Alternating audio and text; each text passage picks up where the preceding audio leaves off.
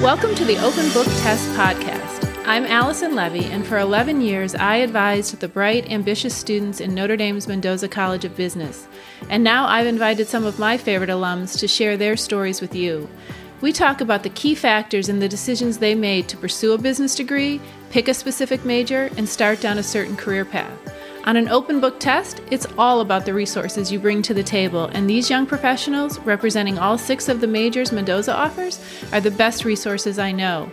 They're an open book about what worked for them and where they might like a do-over. Let them help you feel more confident about the decisions you'll be making about your future, and discover resources you didn't even know to ask for. What are we waiting for? Let's get started. Welcome to the February Highlighter Edition. This means that the podcast is now 3 months old, and we are just shy of 1,000 downloads. So that is exciting, at least to me. And that's a big number, but it still means there's exponential room for growth. So please subscribe if you haven't already, and share this podcast with a college student majoring in business, or a college-bound student who might be interested in business, or the parent of either of those students. And frankly, even if they're not interested in business, there's so much good information. You know, my guests all have Notre Dame in common at the moment, but there's such diverse perspectives touching on all aspects of that major to career continuum. So really good stuff, and I would just want it to get out into the world and have more people listening and benefiting from their great wisdom. You know, if you look at the tracks when we record, let me just be clear, they're doing most of the talking. So it's not me you're listening to, it's them.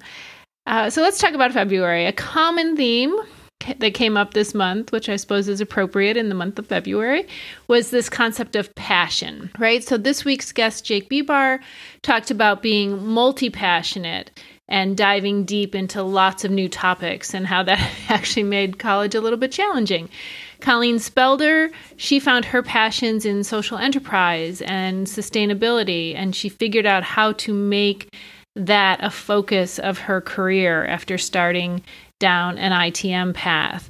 But as much as it worked out for the two of them, this month's Highlighter Edition is really my rant against the word passion, because I think it adds to the anxiety that our young people are feeling. Passion is one of those words that those giving advice like to throw around. And they say things like, you know, the secret to success, just find your passion and follow that.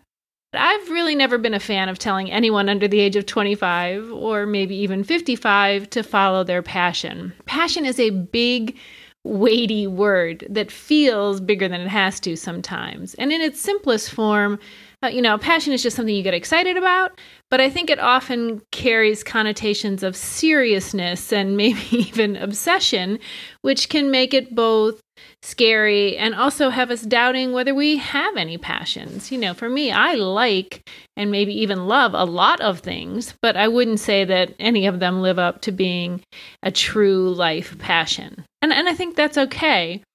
But if everyone's telling you to find your passion and follow your passion and you don't think you have one, that can leave you thinking, like, where was I when they passed out the passions? Was I absent that day? And that, again, can be a source of anxiety or frustration, or it just adds to that feeling that you don't have this all figured out yet. And that's not where any of us want to be. So today, I just want to first give you permission to just kind of relax about that. If you don't feel like you have a passion, we'll talk about what I think you should have instead. Because let's be real, some people are more passionate than others, right? Maybe they just feel more deeply in general, right? They're more empathic by nature. Or maybe they have found those subjects or activities that they are just infinitely curious about and really committed to. But passions can be hobbies, like I love horses, or causes like social justice and things you feel very deeply about. But even in that quick example, you know, it's easy to see that one feels way more important than the other. And so I think it's important to remember that passions are also, by their very definition, intensely personal. So if you have them, I don't think you should have to justify them to anyone else, right? You get to feel how you feel about that which you feel it about. So don't feel like you ever have to justify whether your passion is worthwhile. But if you don't have them, I'm here to tell you that that's okay too. Sometimes it's a personality thing. Passionate people aren't better or worse than those of us who don't identify as passionate necessarily. It's also not a time-bound kind of thing. Just because you don't have a passion today doesn't mean you won't discover one tomorrow. So I'm wondering if any of you have heard of Liz Gilbert. I think she first hit most people's radar with her book, Eat, Pray, Love, which was published in 2006, but also became a movie starring Julia Roberts in maybe 2010. So I'm realizing that high school and college students were quite young when both of those came out, so you may not know who either of them are. But the movie's a good chick flick if you're interested. And she gave a talk about passion and curiosity that I used clips from when I taught a seminar in something called the Shamrock Leadership Program that was offered to first-year students at Notre Dame. And in that talk, she made the statement that there are just two kinds of people in the world. There are jackhammers and hummingbirds. And she's very clear that the world needs both kinds of people, and there are upsides and downsides to both. I've linked those clips in my show notes. They're just a couple minutes each and well worth the time. So I'm not going to go into a full description and repeat it, but just know that jackhammers are those kinds of people who know exactly what they want and they go after it hard. And hummingbirds are more curious about a lot of things, and they flit from here to there, collecting and pollinating and, sort of always on the move, but not necessarily in any specific direction. And just for the record, in case you couldn't figure it out, I am 100% hummingbird. And for a long time, though, I was kind of apologetic about that, about my lack of intensity or my lack of complete and utter focus on a few areas. But I have certainly learned to accept it, and I now understand that the way I approach life allows me to help both the jackhammers and the hummingbirds in my life. So no matter which way you identify, I think there's plenty in this podcast that can be helpful to you. Our other two February guests, Matt Lynch and Cam Cormilo, didn't talk about being passionate at all. Cam very specifically said that he gets bored easily and is always looking for something new and shiny to learn about, which is why IT and the world of tech in general is something he's just very curious about. So he feels comfortable pursuing it all the way to a PhD because he's confident that there's going to be something new to learn at every step of the way. And Matt has a similar story, right? He is not going to fall on his sword in defense of accounting as a natural passion, but there's enough variety and opportunity to keep him interested over the course of an ever-lengthening career. So it's curiosity, not passion, that I think we should focus on, right? Passion is fiery and intense, whereas being curious is pretty low stakes. And I'm just suggesting you kind of pay attention to what flits into your consciousness that has you thinking, I might like to know a little bit more about that, and run with it sometimes. Run with it just a little bit to see where it might lead, especially early on when you're trying to figure out what's next. I think sometimes we tune out the things we're curious about because we're already on a path. And I think we do that at our own peril, right? I think that we do ourselves a disservice when we don't see what's always kind of taking us off task and grabbing our attention. So I was on another podcast this week called All Else Equal, and it's run by a couple of ND professors that I know. And I'm just going to repeat a piece of advice that I gave on that podcast.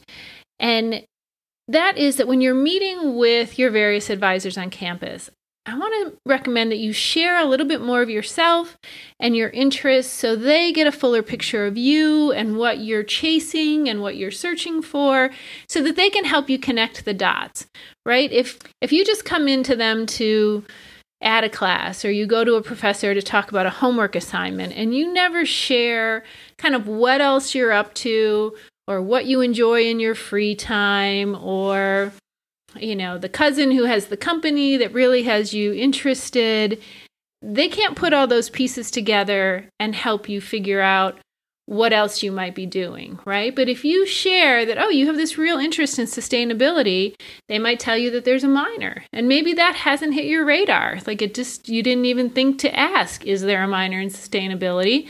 So you didn't know. Or they might tell you about the consulting club on campus that does real world problems and works with a particular company that you've expressed an interest in.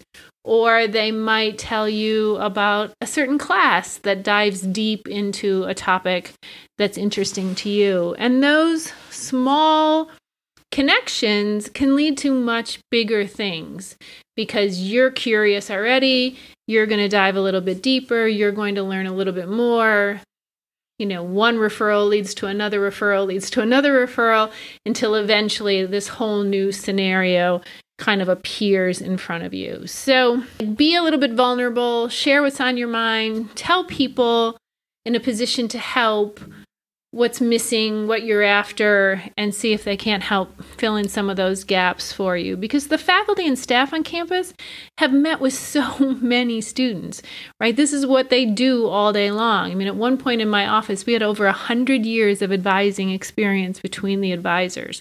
So even though it seemed new and fresh and hard to that individual student, it was probably something we had heard before and helped resolve and helped them work through. And we know, lots of students who have taken a variety of different paths. So we can say, hey, you might want to talk to Joe because he's doing something similar to what you're talking about. Or you might want to meet with this professor because his research is very much in this area. And so lots and lots of connections like that if you're not sharing your whole story, you just might miss. So the more you share, the more they can help you uncover ways to really max out your 4 years doing things that you're going to feel great about and helping to put the pieces in place for a really terrific future. So that's really all I've got for you today. And again, thanks so much for sticking with us for 3 months. And we'll be back next week to start a great new roster of guests in March. And so again, please share this with people who might be interested. Leave us a review on Apple. And if you have questions you'd like me to answer or a certain kind of guest you wish I got onto the show, please send me an email. There's a link in the show notes. And I'll do my best to follow through on that. So take care, be well, and we'll talk soon.